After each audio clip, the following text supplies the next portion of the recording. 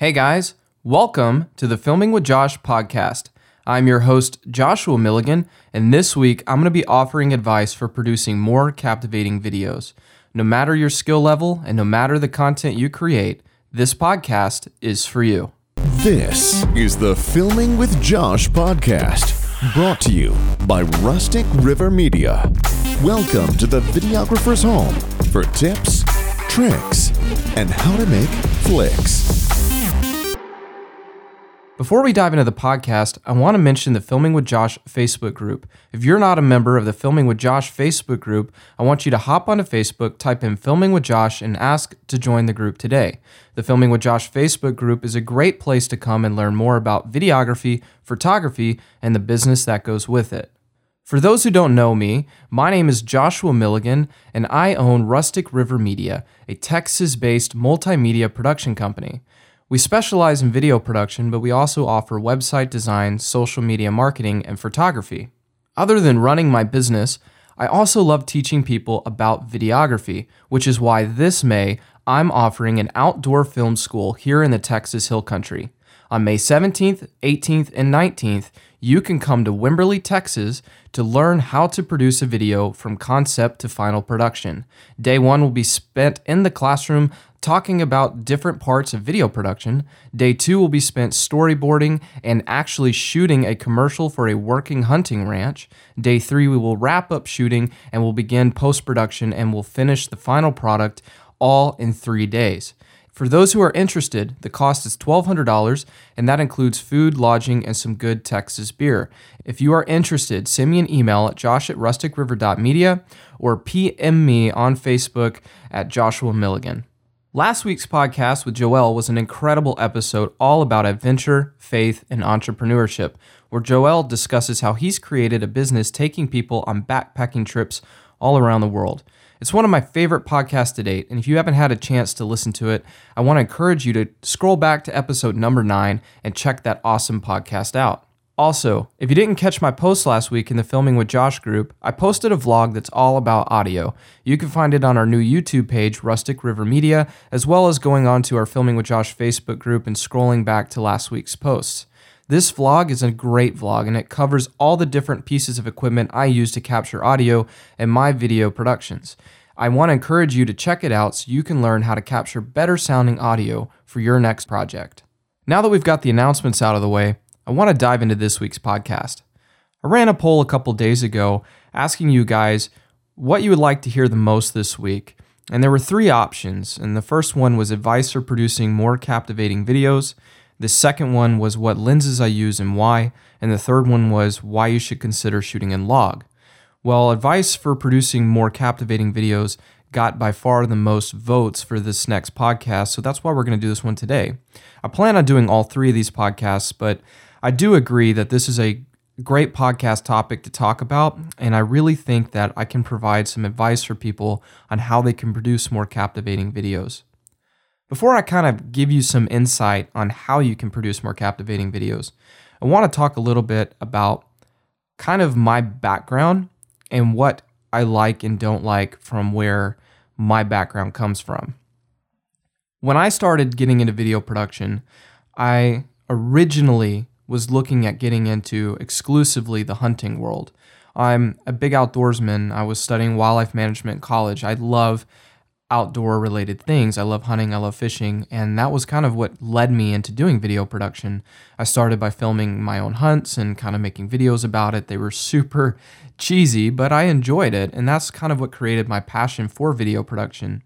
Now today I still work in the outdoor space, but it only takes up about 35 to 40% of what my business does. The rest of it is all involved in commercial work and web videos and things like that for a variety of different industries and companies.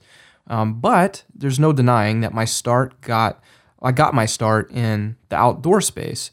And after I kind of started getting into video production, my first kind of jobs were in the outdoor world, and then I eventually got a full-time job being the lead producer for 2 outdoor television shows, and that's kind of what launched me into being a full-time filmmaker. And when I was producing outdoor television, there were a lot of things I liked and didn't like about it. I worked for full-time for Keith Warren for 1 year, and then I went on contract on my second year with Keith. For those who don't know who Keith Warren has been on outdoor television for over 30 years. He has had fishing shows, he's had hunting shows, he's had all kinds of different things. And Keith is one of those guys that you either love him or you hate him. And I love Keith. I think Keith has got a very captivating personality. He's not afraid to speak his mind. He's not afraid to tell you what he thinks, and he definitely sticks up for what he believes in. And that's kind of why I think you either love him or you hate him, because some people may disagree with his viewpoints and may not like him for it. But if you agree with his viewpoints, you love the guy. And for me personally, whether I agree or disagree with things that he talks about, just working alongside him, I loved the guy. I loved everything about him. He was fun to be around. When we worked together, we were constantly laughing. I mean, even when things were going to hell in a handbasket, we were laughing the entire time. We both just enjoyed what we did. And so I really enjoyed my time working with Keith. His show is not going to have the same look and feel of a Heartland Bowhunter show or other shows like that, but it doesn't need to, because his audience are people that grew up watching him, or people that watch him kind of for who he is and kind of what he stands for. And so that is what makes him captivating in his own way. Being in the outdoor TV world, I kind of learned that there really are a few different types of shows. There are the types of shows like Keith's, where the host is what is captivating. Whether it's a Keith Warren or Jim Shockey or someone like that who has a captivating personality, whether the person is funny or the person is outspoken or the person is very informative. There are types of shows out there that are built around that individual or the host's individual personality, and that's what makes that show captivating. There are other shows out there who maybe instead of having a host or a group of hosts who are captivating, what they do instead is try to make their show look captivating, and they might do that similar to how Heartland Bowhunter does it. Heartland Bowhunter is a group of guys. It's not really based around one individual, and they have captivating personalities, but really what makes them captivating is the fact that you're watching a group of friends who obviously really like each other and who kind of grew into this thing together to make it what it is today. And if you've watched the show for years, then you have grown to get to know the characters and who they are, and they're always having fun, they're always laughing, they're always enjoying themselves, and that's kind of what makes their show captivating. It's also captivating because it's a really well-produced show, but I think a lot of people enjoy it not just because of how it looks, but also because you've kind of grown to appreciate the characters for who they are. Then you have shows that try to be captivating based on where they are shot and produced at. For instance, you might have a show that focuses on traveling all over the world, or maybe it's based solely in a place like South Africa, or maybe you have a show that's produced in a variety of Asian countries. There are shows out there that try to use where they are to be the kind of subject or premise of their entire production. And then lastly, you have shows that try to use production value to be captivating. And this is the area where I think people get themselves into trouble. When you have watched outdoor television, and if you've watched it for any length of time, you know that when you've seen one deer hunt, you've pretty much seen all of them. There are different films and TV shows out there that do a good job of telling a story in a different way or telling a different story. A great example of that would be The Rivers Divide by Downey Vincent, which is a great film based on a deer hunt. But products like that are few and far between. It seems like the overwhelming majority of deer hunting shows or films are kind of the same. You see a slow motion shot of someone shutting a tailgate and walking to their stand. You see a drone shot of the area that they're at. You see a sliding time lapse. You see a gimbal shot of someone, following someone with a gimbal. You see interviews or voiceovers that basically tell you what happened. And you see the same thing over and over again. And it's hard to separate yourself when that is pretty much the same thing over and over and over and over again. And so what people have done is they feel that, if they bust out some money and they buy a gimbal or a drone or a slider or something like that, they can use that to separate themselves. But the problem is that's what everybody's mentality is. And so you watch outdoor TV or outdoor projects today and you see that pretty much everybody is doing that exact same thing. And so now you're no longer unique. You're just like everybody else. Not to mention the fact that people have a tendency to abuse those different production values. They will way overuse slow motion or way overuse sliders or way overuse gimbals and drones and things like that. So how do you, if you don't have a very captivating person or group of people, like in Heartland Bowhunter's case, and if you aren't going to be hunting in an Asian country or South Africa or something like that, how would you separate yourself? How would you become captivating and do a good job of telling a story that's different than other people? And that's a great question. That's $1 million question. I think it's a question that everybody's trying to answer so that they can get their foot in the door. And it's a hard area to go into because there are so many people that are doing the exact same thing. So before I kind of give you advice on how you can separate yourself, I want to start by how you can maybe not fall in line and be like everybody else. And the first piece of advice I have is quit overusing things. Quit trying to use production value as a crutch to tell your story.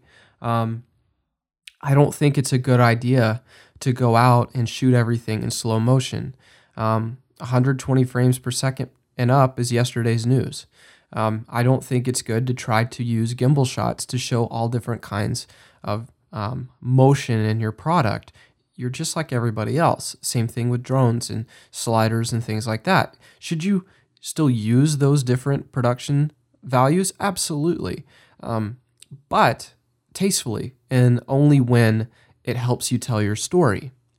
I think if you sit down and you watch any good movie, for instance, you guys are probably going to laugh at me. I'm going to rag on myself here for a second, but my wife and I, we watched a couple nights ago A Walk to Remember, and I've seen this movie a couple times, once when I was growing up, and then I think I watched it with some girls in college.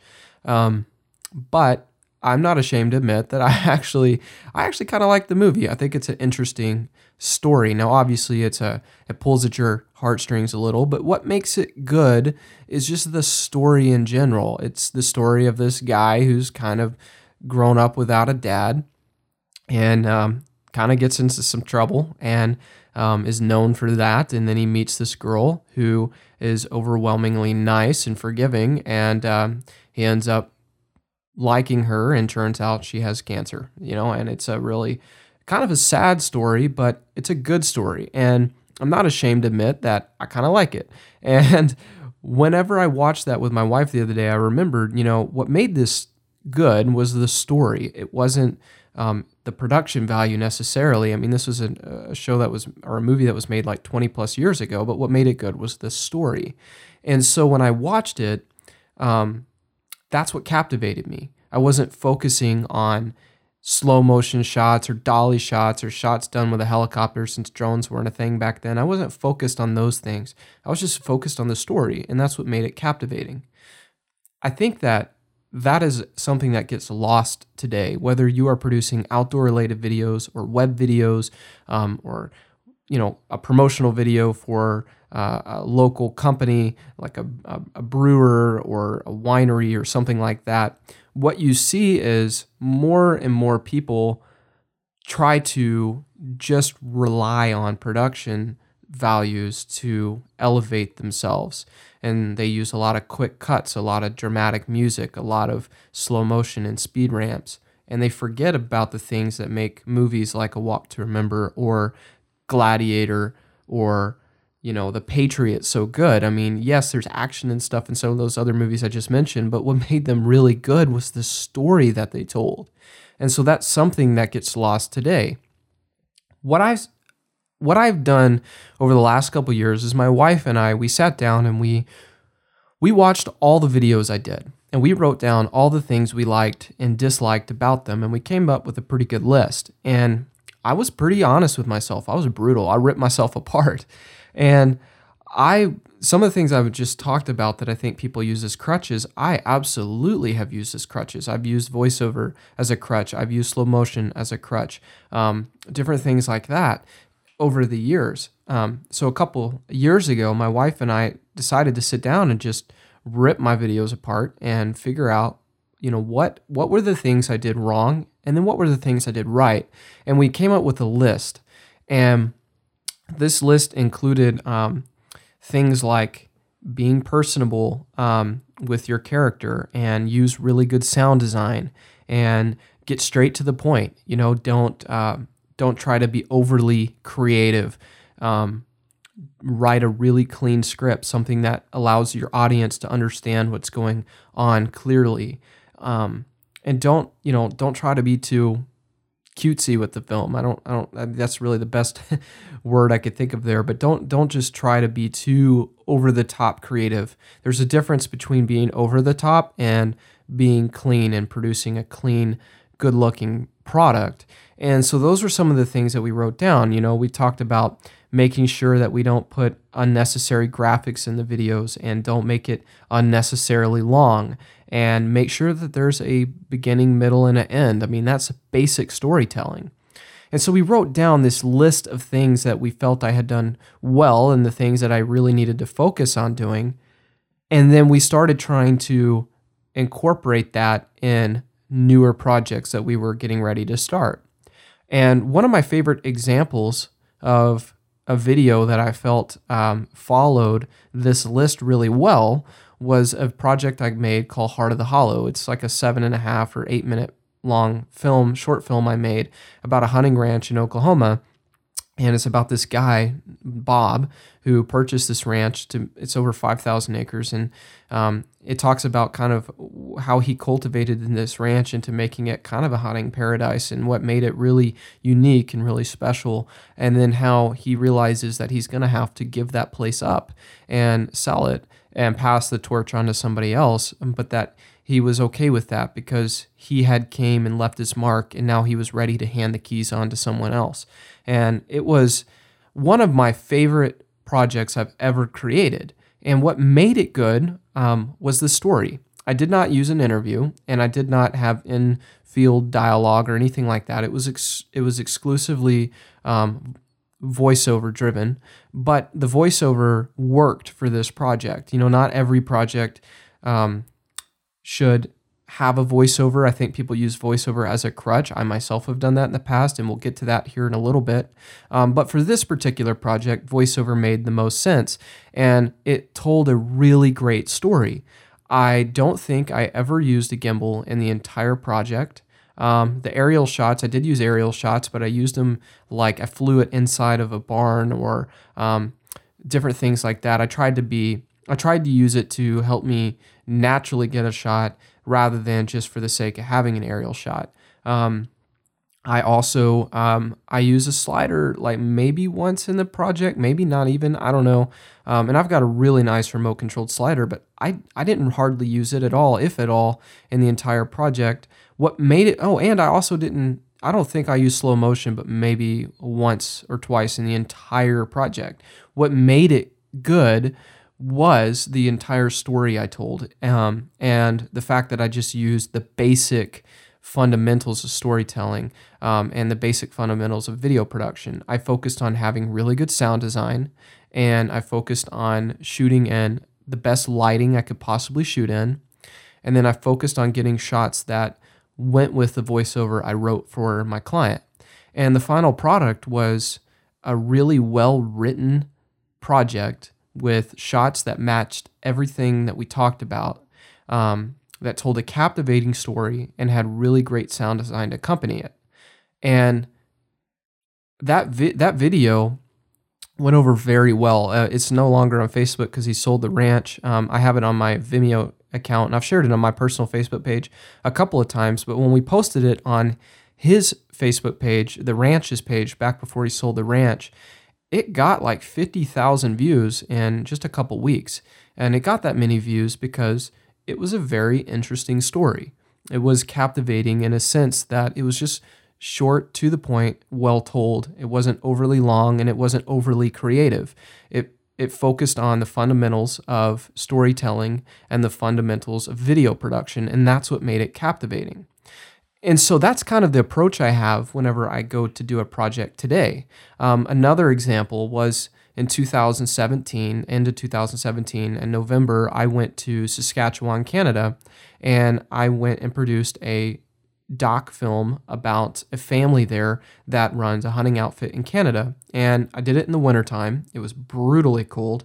And once again, I focused on the story. This film I have not released it. It's been done for like 6 or 8 months. I haven't put it out on the internet yet, just because I don't know what I want to do with it. But I focused once again on the story, the sound design, and just the basic fundamentals. And this one had more creative stuff. It had more gimbal shots and sliding shots and drone shots. But I only used them when I felt like it helped contribute to the story. And I feel like it's really important to talk about this because when you look at what other people are doing in that space today, rather than focus on the story and the basic fundamentals, you see the same type of thing over and over again. And so I think it's really important that when you're going to design a project, whether it's a short film, a TV show, a web video, whatever it is, that you first and foremost focus on the story and then capturing that story using the basic fundamentals of video production. And once you've accomplished that, that's when you can start getting a little bit more creative. And if you follow those steps, you will tell a more captivating story. So let me break that down for you. How can you do that? And that's what I want to talk about. The first and foremost, when you go to tell a story, let's talk about that ranch I did in Oklahoma. When I went to go tell that story, the first thing I did is I entered it with a game plan. I researched the ranch forward and backward. I read everything about it I could find online. I talked to my client on the phone to learn a lot about the ranch, what made it unique, why it meant so much to him, why he bought it in the first place, why he felt the need to have to pass it on. I learned all those things and I wrote down just a bunch of notes because I wanted to know the story myself. I felt like I couldn't tell the story if I didn't know the story. And so I started with a game plan. Rather than just show up and blindly shoot, I made an effort to really understand what it was I was there to do, what the story was about. Because if I didn't know that and I just showed up and started shooting, the project would not have been nearly as successful as it was. So you got to start with a game plan. And to start with your game plan, you've got to do some research and you've got to learn about the people you're filming or the place you're filming at, or kind of what the topic is. Once you've done that research, it's also really important, in my opinion, that you look up other videos that you can find, if there are any, that cover similar topics or that are about similar companies. And you watch them and see what they've done right or they've done wrong. For instance, when I first started doing dentistry videos, I've done several dentistry videos, but when I first started doing dentistry videos, my wife and I sat down and we researched basically web-based 1.5, 2 minute long dentist videos, and we watched a bunch of them so we could see kind of what other people were doing. And we kind of like we did for myself, we wrote down what we liked and what we didn't like about them and what ones we felt made us want to go to a certain dentist and which ones were like, that dentist obviously doesn't care much about their practice because the video is really bland and doesn't do anything to make me want to go there. And so what we did is we watched those videos and we wrote down the things we liked and disliked and we incorporated those into our projects. And so that's part of the research that you've got to do up front when you're getting your game plan together. You've got to watch similar videos that are based on or maybe not even similar videos, but just videos that are based on similar industries or similar stories, so that you can understand kind of what has been done in the past and what's been done well and what needs to be improved upon, so you could be the person to come in and try to make all the improvements and do all the things correctly, and instead of being the person that had made a lot of mistakes. And you figure that out by kind of watching other people's videos that are out there. And that's just all part of your basic research. And then you really, like I said earlier, part of your research is you just really got to make sure that you understand what makes that business or place unique. And that's kind of got to be a big focal point for you. Once you write all that down and you now have a game plan, you next need to have goals. You got to establish goals before you go into the project. What is it that you want to do? Well, for me, my goal for this ranch in Oklahoma, after I did my research and I learned as much as I could about Bob and who he was and his background as a physician. It was one of the leading eye surgeons in Texas. And once I learned about him and his background and his ranch, and once I watched other videos about similar places and I had all my research done and I learned what was unique, I next wanted to establish my goals. And I knew that Bob was wanting to sell his property. We didn't want to come out and say it was for sale. We didn't want to say, here's a 5,000 acre place located in eastern Oklahoma next to the Arkansas border that's got, 3/4 of its high fence and it buds up next to Indian reservation, blah, blah, blah, blah, blah. And we didn't want to go in and tell something like that and add a price on it or anything like that. Instead, we just wanted to create a creative story that if a real estate agent was to send it to someone in another state and they watched it, they would want to be the next Bob Burlingame. They would want to be the next person to run that ranch. So I knew going in that my goal was to put together a video that would make someone want to purchase the place, but do it without actually saying it was for sale, because we wanted it to be a real estate video that was not really a real estate video. A short film that sold a property without putting a price or for sale sign on it. That was the entire purpose of that project. And so I knew that was my goal. And once I had my goal written down and I knew kind of what the story was going to be, the story was going to be about Bob and this place and what it meant to him and how he was ready to pass the keys down to someone else, or pass the torch to someone else. And that was kind of the essence of the story, and that was the goal. And once we knew that, I could then go in and put together a shot sheet. So my shot sheet consisted of all the different types of shots that I wanted to get to support my story. And guys, this is all before I ever even went to the place. Because if I just showed up blindly without a goal, without a shot sheet, or without doing any research, I'm just a dude with a camera. And that's not who you want to be. So all of this is important that you do this ahead of time. And when it comes to making your shot sheet, there are going to be things that you don't know to write down because you may not know until you get there. For instance, when I went to Saskatchewan to shoot my that doc film I was talking about earlier that I haven't released yet, I had been to this place several times, but I had never been there when it was completely snowed over. And so I had an idea going in of what I wanted to do, but as soon as I got there and I saw how much snow was there, it kind of, I had to adapt and change things on my shot sheet, because some things I wanted to get I could no longer get, or some things I never would have thought about getting now were worth getting because they looked really great in the snow. And so there are things that you're going to have to add or take away on your shot sheet, but it's still important before you go on your project that you sit down and you write down an overall basic shot sheet of what you want to get for that particular story. Now, I have seen over the years in being in video production, especially coming from the outdoor world originally, people would always pass around basic outdoor TV shot sheets. And I've taken a look at them before, and they're just not for me. I feel like you can't have a basic shot sheet that is kind of universal that everyone can use. I feel like a shot sheet is all dependent upon the story that you're telling, the place you're going, the people that you're going to be with. And so when I come up with a shot sheet, it's a new shot sheet every single time. And so, for instance, when I went to Oklahoma, I had written down that I knew I wanted to capture several sunrises and several sunsets.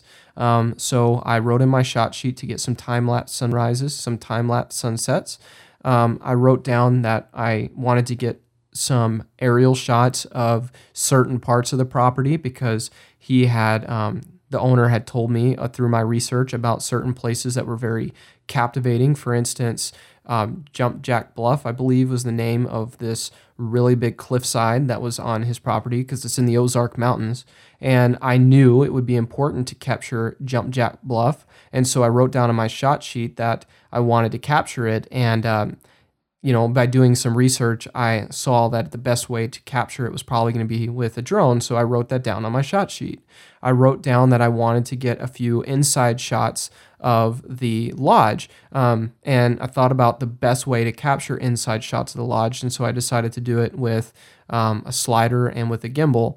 And I wrote those down in my shot sheet. I wrote down in my shot sheet that I wanted to get some ATV shots because I wanted to show Bob driving on his ATV because Bob had told me that he goes to this ranch and spends a lot of time there and he'll drive around on an ATV and work on the property and check fences and stuff. So I knew I wanted to capture that. So I wrote down, ATV or shots of Bob and an ATV in my shot sheet. He told me that one of the things that he thought was really unique about his property was that there were logging opportunities or opportunities to create lumber out of different cedars and things there. And so I wrote down that I wanted to capture shots of him creating different boards off of wood that came off his property because he told me he had the machinery to do it. So I put that in my shot sheet because I knew that a potential buyer, if they watched this film and they saw that, might be interested in doing the same thing. So it made it into my shot sheet.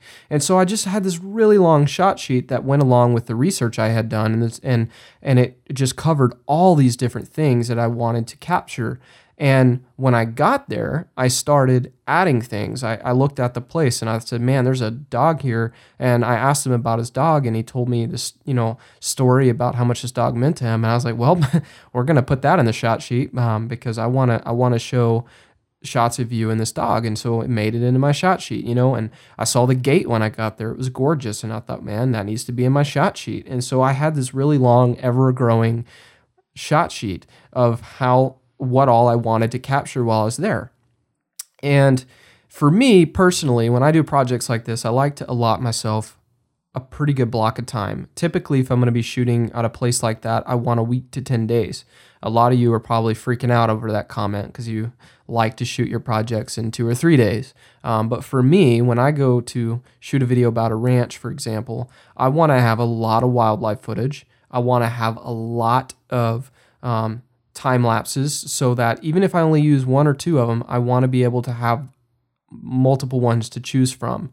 I want to have a lot of different types of content that I can have on my drive so that when I go to put my project together, if something doesn't work out quite the way I had envisioned, I have something else I can try instead. And so I like to allot myself 7 to 10 days. I also like to do that because I try my best to shoot in good lighting conditions.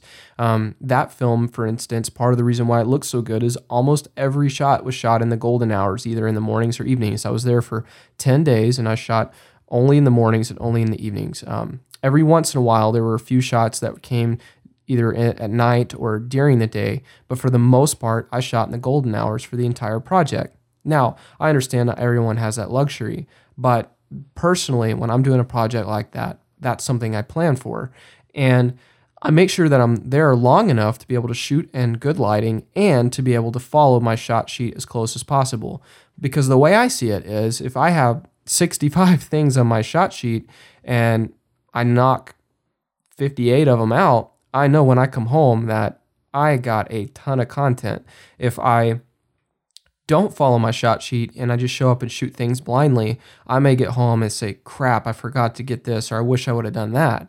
But if I follow my shot sheet, even if I can't finish it, if I follow it as closely as possible, then I'm staying true to my plan and I'm capturing enough content that when I come home, I know I can put together a captivating story because I made sure that when I was there, I got the content to support my story. And so having a shot sheet going in and then being able to not only follow it, but to adapt it and change it while you're there and add to it and take away from it while you're there will really help you to make sure that you get everything you need, and make sure you have a pretty long shot sheet. I mean, you don't want to have like 12 things on there, and be kind of detailed. I like to write down, okay, I want to get a shot of Bob and his dog. Let's do it with Bob shutting the gate and flying the drone through the gate while he's shutting the gate, and having his dog walking with him as he leaves the gate after shutting it. And we're going to capture this all in one shot. That is literally written down in my shot sheet, and probably better worded than that.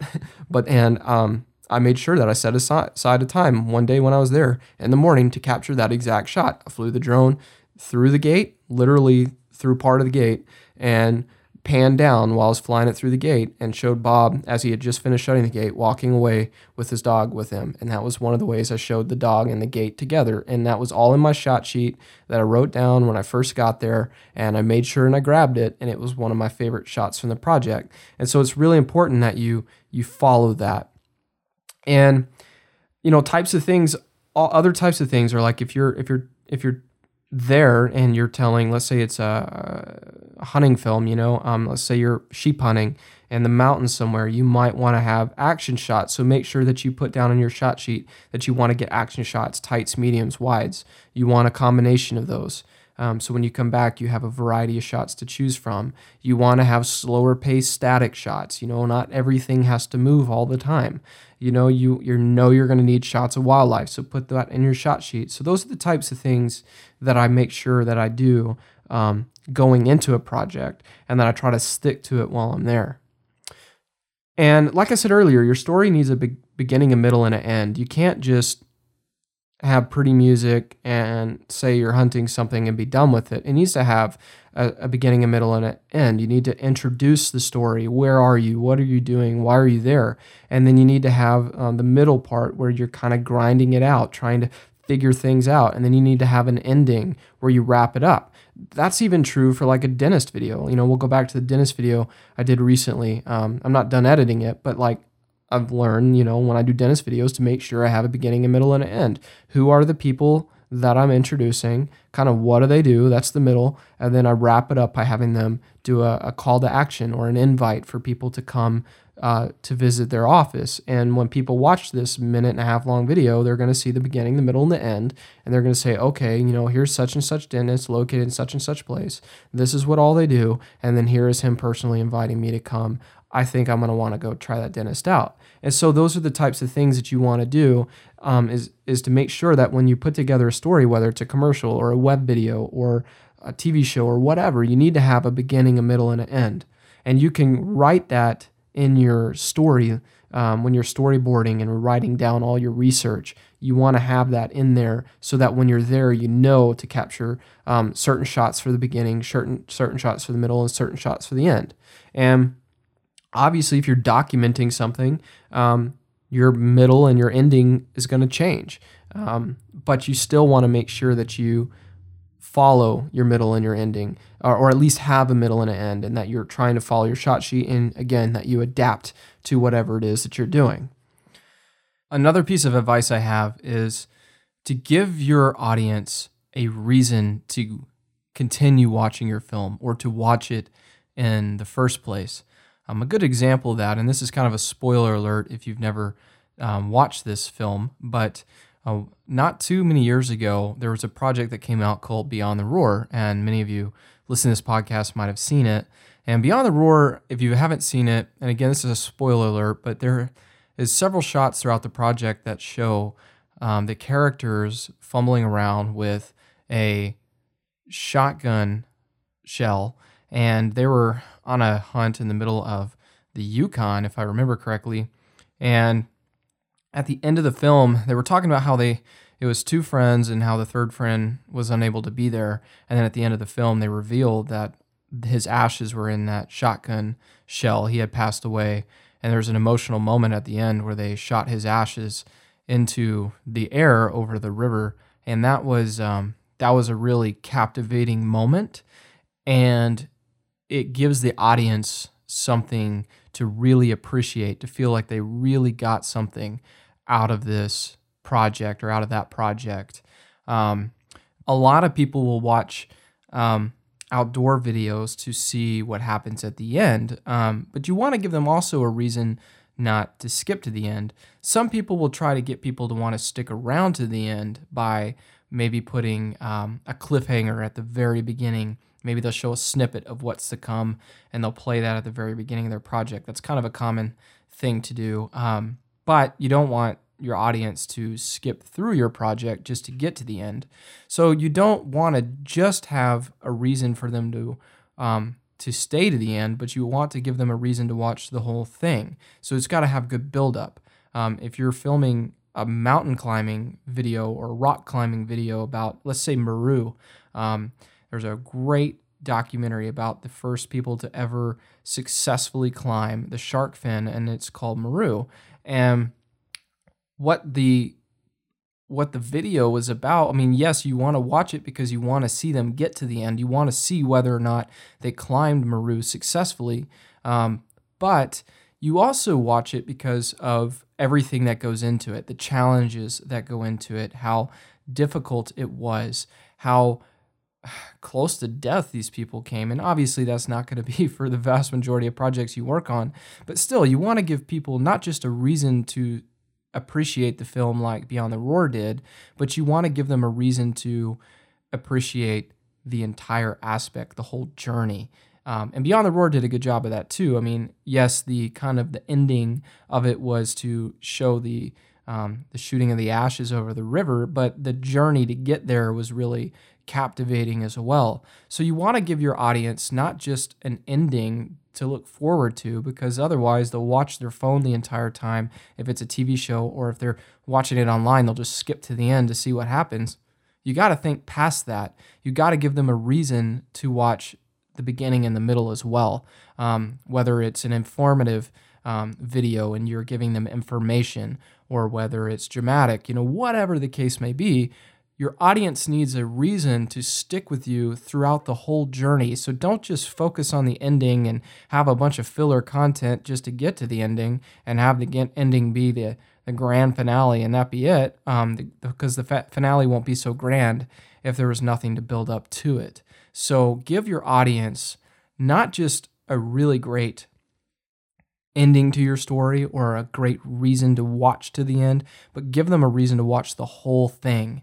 Take them through the journey. Even if it's a 1.5-minute dentist video, take them through the office, take them through the experience. Let them see what it's like to be in the chair there at that dentist office. Give them a reason to watch it. Don't make it overly long, but just give them a reason to watch it from the beginning, the middle, to the end. If you don't do that, people will click off your video before you ever get to the end. And I've had that happen to me. I mean, I've produced videos in the past that I thought were great, but the reality was they watched halfway and they're like, oh, this is really cool. But then I've created videos that when I learned that and I created videos that were a little bit more captivating, people watch the whole thing and then they're like, that's it? I mean, I want it to keep going. That's what you want your audience to feel. You also need to determine before you ever get to a place if you want to have the project be driven by voiceover, interviews, infill dialogue, text, or a combination of all four. You don't want to just show up somewhere and shoot a bunch of shots and then get home and say, well, I didn't really get much infill dialogue or anything like that. I forgot to interview the people. I ran out of time. So, I guess I'm just going to have to use voiceover. And I say that as someone who's been guilty of that. I definitely have been guilty of that. So I think that one of the things that's really important is that you decide before you go into the project kind of what the feel is. Do you want it to be voiceover driven, interview driven, driven by infill dialogue? Do you want to have text? If you're doing a real estate video, for instance, do you just want to have text, or do you want to mix the text with the voiceover? Like, you need to figure those things out going in. And again, you can adapt and change. When I went to do the Heart of the Hollow project in Oklahoma, the ranch video, I originally wanted it to be interview driven because I wanted the potential buyer to see Bob and to see him on camera and to hear him talk and then see shots that supported it. In fact, I actually did an interview with Bob while I was there and was cutting it during the day one day, because I wasn't shooting during the day much, I was cutting it together to music, and I already had it completely cut to music, and it looked really good. But then like 5 or 6 days into the project, I told Bob, I was like, man, I don't know why, but I woke up this morning and realized this needs to be an interview. And it just, for some reason, I feel like this project's going to be better with an interview, or not an interview, voiceover. I just told him, I feel like this is going to be much better done with a voiceover. I don't know why, something just tells me that. And so I sat down one afternoon and I wrote this incredible script, and I showed it to him, and he's like, holy crap, where'd you come up with that? And I said, I don't know, man. Something just told me I needed to talk about these things, and this is it. And he looked at it. He helped me change a couple words, and then he was like, man, let's do it. And we recorded the voiceover, and that ended up being what the project was. And so you can make that change. You don't have to stick with whatever your game plan is. But I still would have a plan going in and try to follow that plan, because if you just get there and shoot a bunch of content, and then decide, after the fact what you want to do, you may not have the content to support what it is you want to talk about. And so by doing the voiceover with Bob about halfway through the shoot, some of the things I wrote down in my voiceover, I knew I didn't have footage for, but because I got it done quickly and before the shoot was over, I was able to make sure and add those to my shot sheet and go grab those shots so I could support the voiceover. It was really important that I did that. And so before you go on a shoot, I would try to establish, what is the feel that you're going for? How do you want to tell the story? And then if possible, I would write down what you want them to say in their interview. When I do interviews, I don't just let people talk. I don't let them sit there and ramble on. I don't say, okay, tell me about what happened. I guide them. I mean, you are a producer. You are hired to make, if you're doing this for pay, you are literally hired to be there to produce. So tell people what to say. Tell them what not to say. Direct them.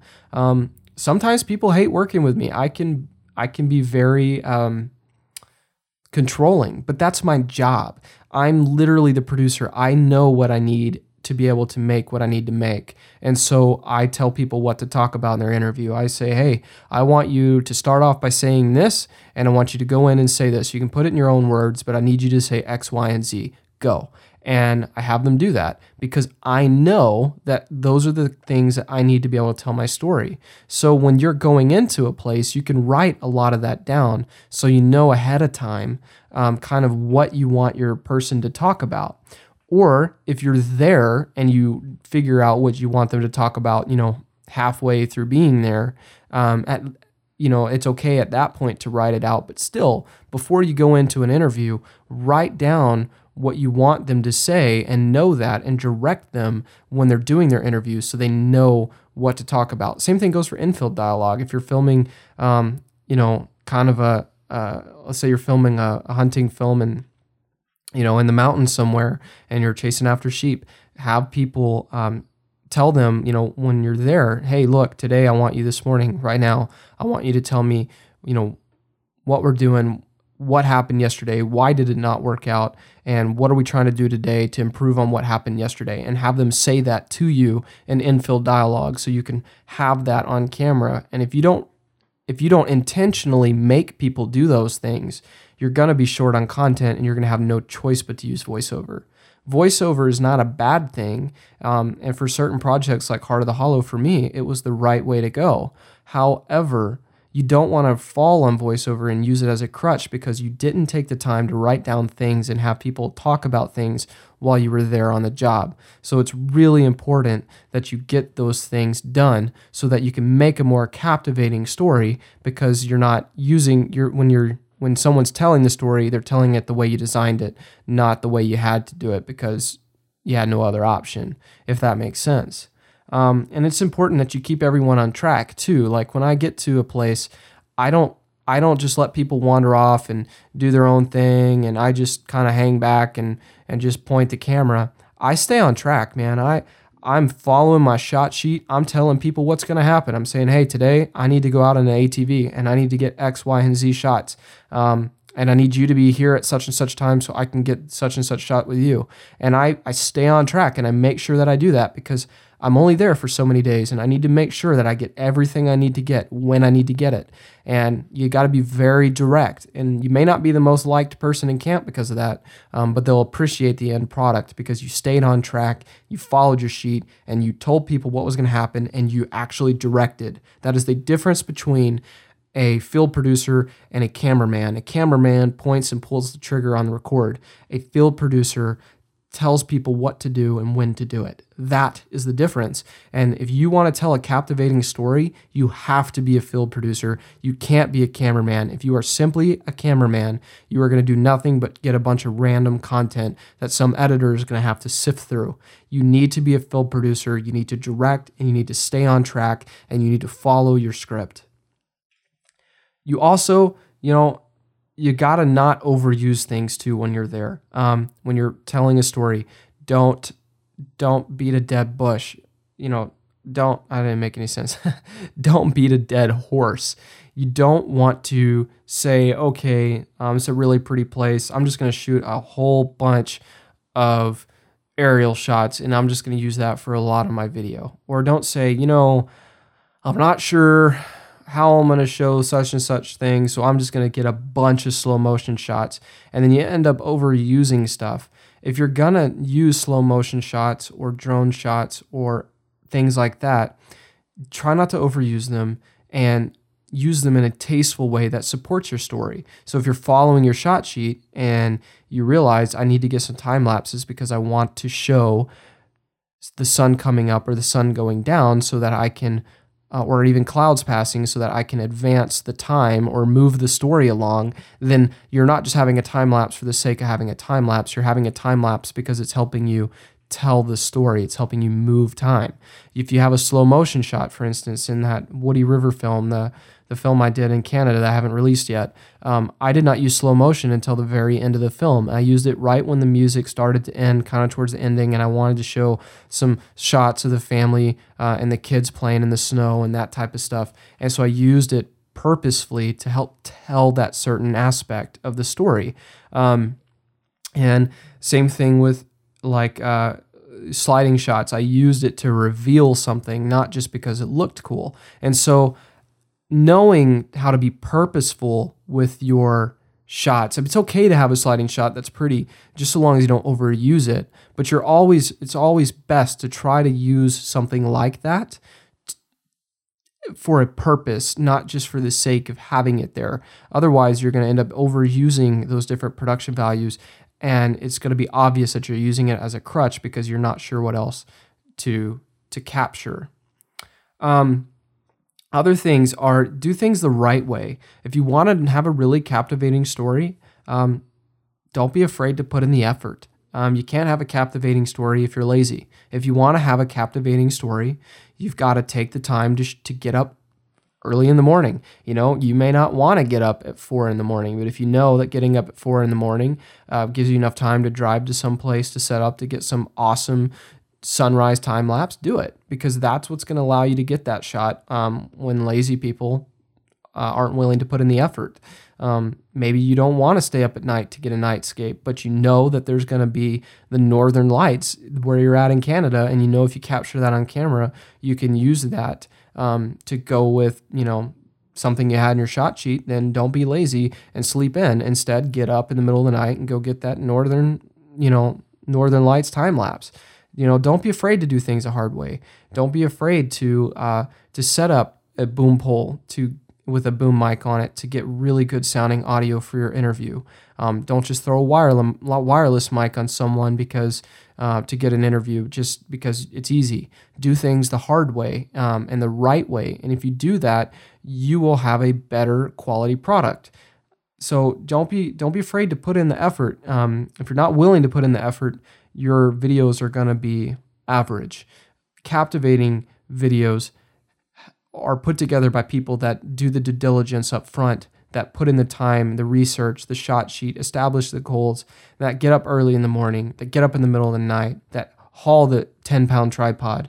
Those are the people who are going to have the better stories because they're willing to put the time and effort in. And maybe you can't run a boom pole in your interview because you're shooting your interview on the side of a mountain somewhere. Maybe you can't lug a 10-pound tripod with you. That's fine. But it's all part of your story. And that's understandable because of your circumstance. And you can incorporate that into your project. But don't not bring a 10-pound tripod when you could just because you don't want to.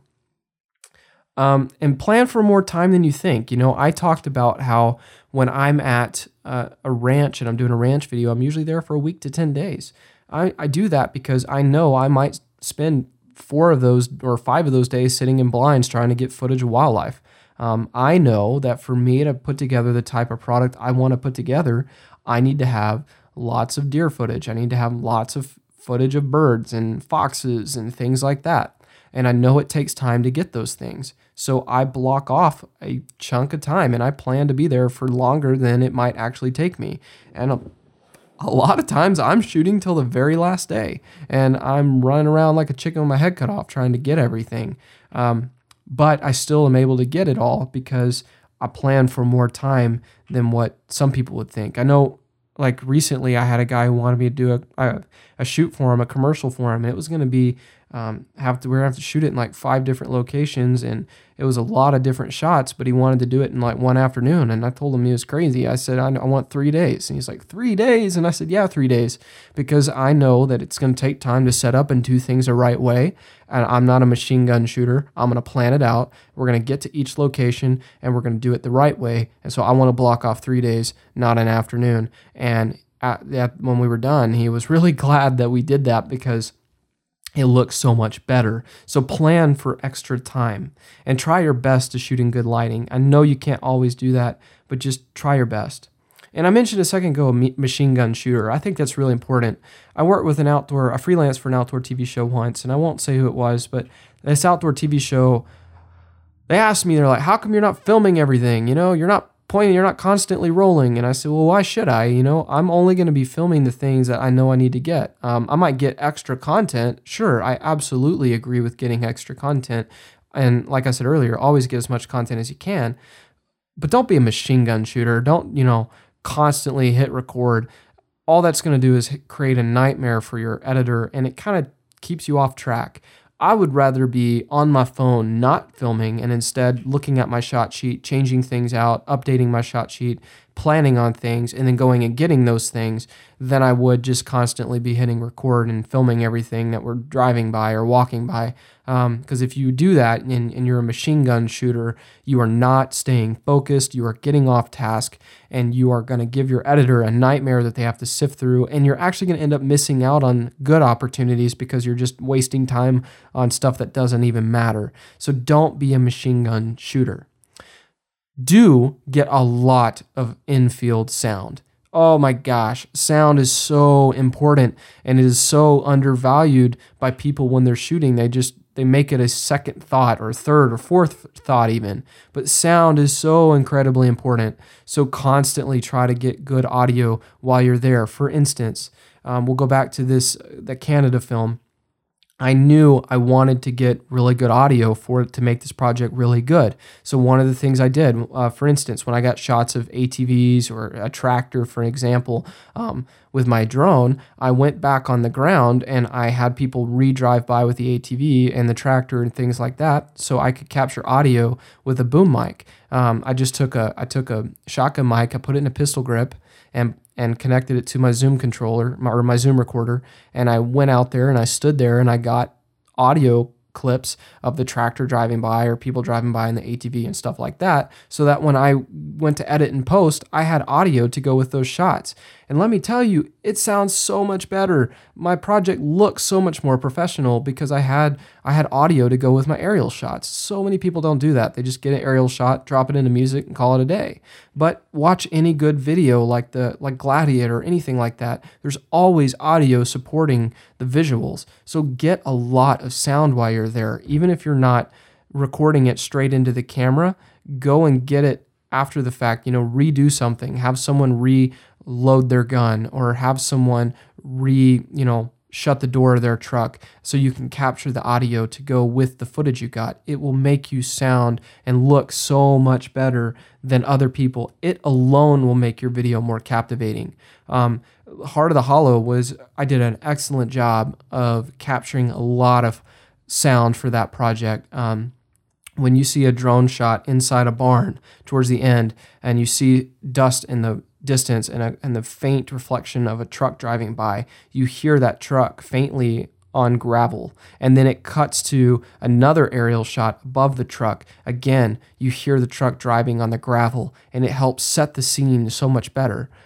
So shots like that, they just come alive when you take the time to get sound in the field. Sometimes you may not be able to get sound. You may have to recreate it in post or buy Foley audio from a website like pond5.com, and that's fine. I do that all the time. But capture as much as you possibly can in the field, because you may not be able to find it in post or online to purchase, or you may not be able to recreate it. And even if you can find it, you still have to spend money getting it, and your editor may not want to take the time to look for it. So try to get as much in-field sound as you possibly can. And then keep notes on everything. There's no point in having random ATV sounds if your editor doesn't know, what it goes to. Even if you're the editor, notes are so important. If you want to make a captivating video, you got to have structure. So when I'm editing or shooting in the field, I keep a notepad on my phone, and I'm constantly on my phone. And my clients probably think I'm over here texting, but what I'm really doing is I'm keeping notes. I'm saying, hey, I shot this shot to go with this voiceover part, or the reason why there is an audio file here on my Zoom SD card 1 is because it goes with this aerial shot of an ATV I got. And I write that down so when, I edit my own work, but if I was handing it off to an editor and he's looking at all my files, he has a notepad, a note sheet that I give him that goes with all of it. And he can know, okay, card 3, shot number 4, goes for such and such part of the video. And my editor, when people get my video files to edit, they're always blown away because it's so easy for them to put it together. It's like a puzzle piece. And I edit 95%, or probably more than that. I probably edit like 98% of all my own projects. And so I'm not looking at it for the first time, but even then, having those notes is still very, very helpful, because I'm able to go back and remember why I did certain things, and it helps me to be able to make sure I don't leave anything out. And because of that structure, I can make a video that's a lot more captivating. Also, don't be afraid when you're editing. Don't be afraid to experiment with music that has lyrics. I find that some videos are more captivating because they tap into music that other people may not think about using. If you watch a really good video, like I love God's Not Dead. I think it's a really well-produced Christian film.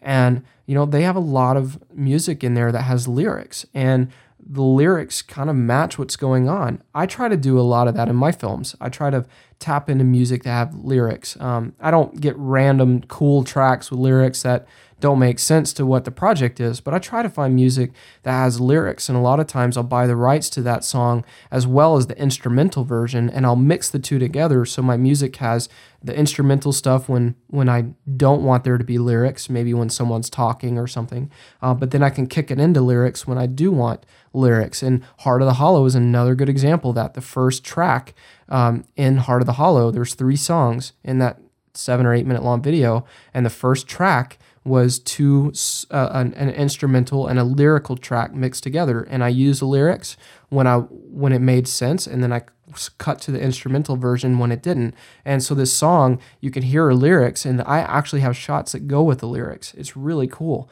And so that alone makes my video look a lot more captivating, because it looks like I had the music custom made for my film. So don't be afraid to experiment with that. And don't be afraid to tell your story. Whenever I do put out this Canada film, whenever I decide to do that, people may not like it. Maybe it's not their thing. Maybe they get bored by it. I have no idea. But I told it the way that I wanted to tell it. I told my story. And the people I've showed it to really like it. But Maybe not everybody will. I don't know, but I was not afraid to be different. It's a different type of video, and I shot it and produced it in a way that was intentionally designed to be different. And maybe not everyone will like it, but I'm not afraid of that because it was my story told the way I wanted to tell it. And I'm confident in that, and you should be too. And don't be afraid to be different. Even if not everyone will like it, if you do and you are confident in it, then tell your story. And maybe it might be more captivating because you weren't afraid to be different than other people. Also, don't be afraid to cut things out or to add things into your video. I remember one time there was an outdoor film festival that was interested in showing a project that I made, but they hadn't actually watched it, and they just heard it was pretty good. And they contacted me about having my project being played at some of their film festivals. But before they even watched it, they said, hey, we saw it was 20-something minutes long. We want you to cut it down. And I told them, I said, did you watch it? And they said no. And I said, well, if you would watch it, you would know that there's no way I could cut it down. And the guy told me, he said, that's not true. He said, every single video out there can be 10 minutes or less. So we need you to cut it down, but we still want you to, we want your film, but we just need you to cut it down. Once you cut it down, then I'll watch it. And I said, how can you say that without watching it? He said, because I know for a fact that every single outdoor film can be 10 minutes or less. And I said, well, are you going to say that to Donnie Vincent's The Rivers Divide? And he said, well, it was a little different. And I said, well, how do you know mine's not different? You don't know until you watch it. And the reality is that you don't know how long a film or a video should be until you start producing it. You can go in with a game plan, but it might change. Now, if you're doing a commercial that's got to be 30 seconds, obviously you know going in what your time limit's going to be. Same thing with a TV show. But when you're doing a short film or something like that, sometimes, especially if you're documenting something, sometimes the project may end up being shorter or longer than you originally had intended. But don't be afraid to let that happen, so long as you tell your story fully and completely. If you start to make it kind of long because you're adding unnecessary stuff, cut it out. If it's not contributing to your story, cut it out. But if it is contributing to your story and you feel like it's really important, then leave it in there. And if it makes your project longer, well, that's the beauty of producing web videos and things like that are not TV based, is that you can have them be short or as long as you want them to be, so long as you don't have a guideline or a client that tells you it has to be X length. Or under X length or something like that. So don't be afraid to cut stuff out that's not needed. And also don't be afraid to let it run longer if it's a good, captivating story. For that particular project, there was absolutely no way on the planet I was going to cut stuff out of it. But not every project is that way. So just don't be afraid to let the project run its course. And just make it as long as it needs to be. Not unnecessary long and not too short, but just however long it needs to be. Overall, if you want to produce a captivating video, you really got to focus on your story. Try to find a way to tell a compelling story.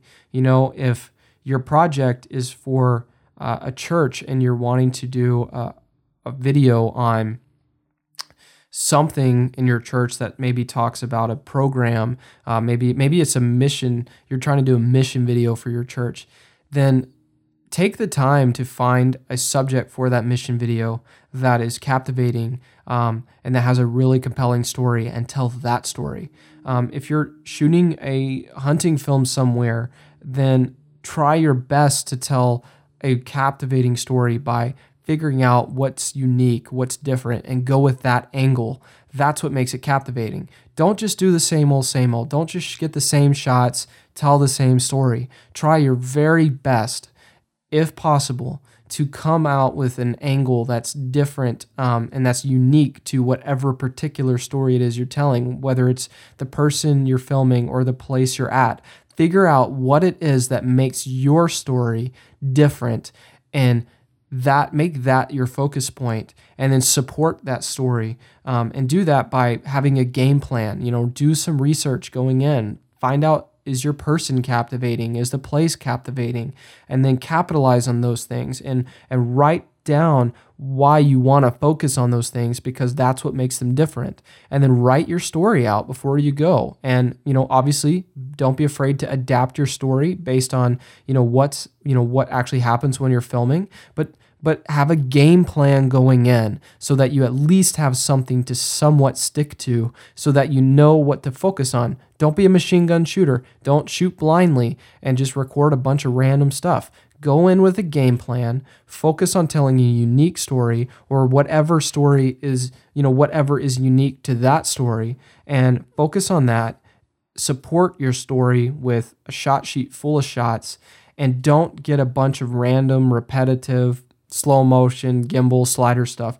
Only get those shots when they make sense and contribute to your story. Don't have a time lapse because you think it's cool. Have a time lapse because it progresses time. If you do things like that, your story will feel natural. It will be compelling. People will want to watch it. They'll be drawn to it because it looks well produced. It feels well produced. It tells a good story. You're much better off shooting a video off your iPhone that has, a good story to it than you are renting a Red and getting a bunch of B-roll and sticking it to music and calling it a day. So I think that if you follow that thought process and you make that your goal going in, then, and to do things the right way and to focus on not only your story, but capturing your story with good audio and things like that and good supporting footage, then overall you will produce a more captivating video, whether it's, a documentary film, a TV show, or a web video for a dentist. It doesn't matter. Everything needs to have a beginning, a middle, an end. Everything needs to have good supporting sound. Everything needs to be told in a way that makes sense and a very clear, concise message. Everything needs to be captured as best as you can possibly get it, or capture it based on your circumstance. And if you put the effort in and you have a game plan ahead of time, you will produce a more captivating video. Just do research, put in the work, and try your very best not to be repetitive and not to be just like everyone else. And if you follow these steps, even if your story is similar to other people's, if you do it in a way that just feels well done, you'll get more eyeballs on it. And I can say that because I feel that I have produced videos that I thought were outstanding, that had tons of cool slow motion and great music and all this stuff, and nobody watched it. And then I've produced videos like Heart of the Hollow that had hardly any slow motion and no gimbal shots, and I don't even think any slider shots. But it was short, but it was a really good story, and I shot it well, and that got 50,000 views in just a couple weeks on Facebook. That's the difference. So focus on those things and the things I covered in this podcast, and you'll notice that your projects will start to be a little bit more captivating. And the last thing I want to say is, I mentioned earlier how my wife and I sat down a while back and we watched a lot of my videos, and we were brutally honest with ourselves, what was good and what was not good. I highly recommend you do that.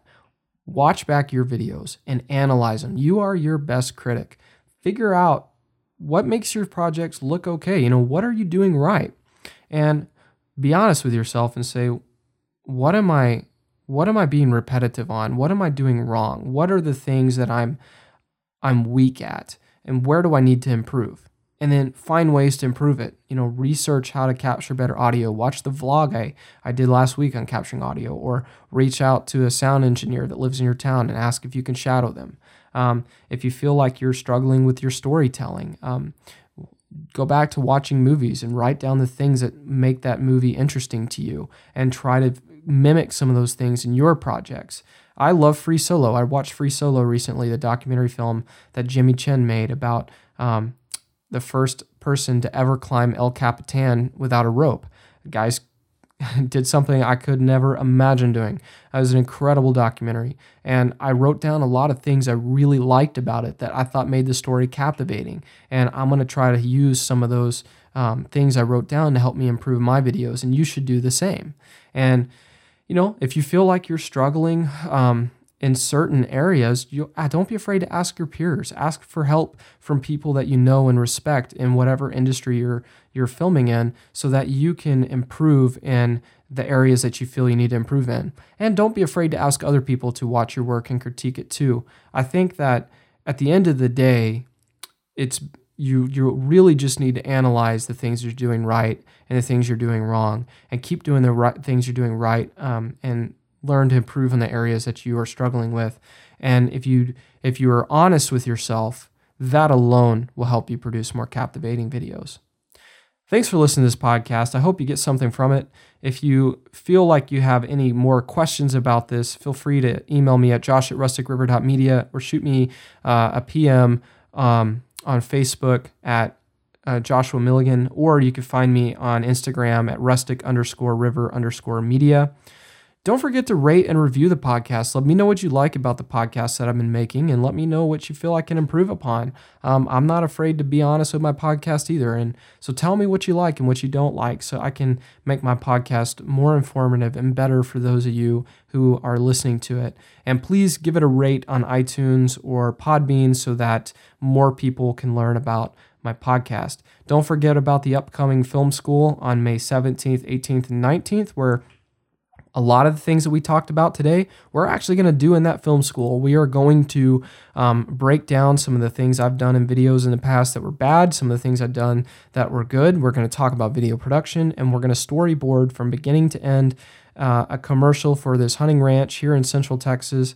And then the things that I talked about today, we're actually going to do in practice, and we're going to go get the shots that follow a shot sheet that we're going to create, and we're going to produce a video in 3 days for this ranch following a lot of the things I discussed today. So if you want to see this done in person, if you want to come learn from me, and the people that I'm going to have there at the film school helping teach it, I want to encourage you to shoot me an email, and I'd love to have you come be a part of this and to come learn more about this process, as well as just video production as a whole. Just thanks again, guys, for following me and for listening to this podcast. I really appreciate it, and I'll catch you guys later. To learn more about Rustic River Media, visit us online at rusticriver.media. Thanks for listening to the Filming with Josh podcast. Catch every episode by hitting subscribe today.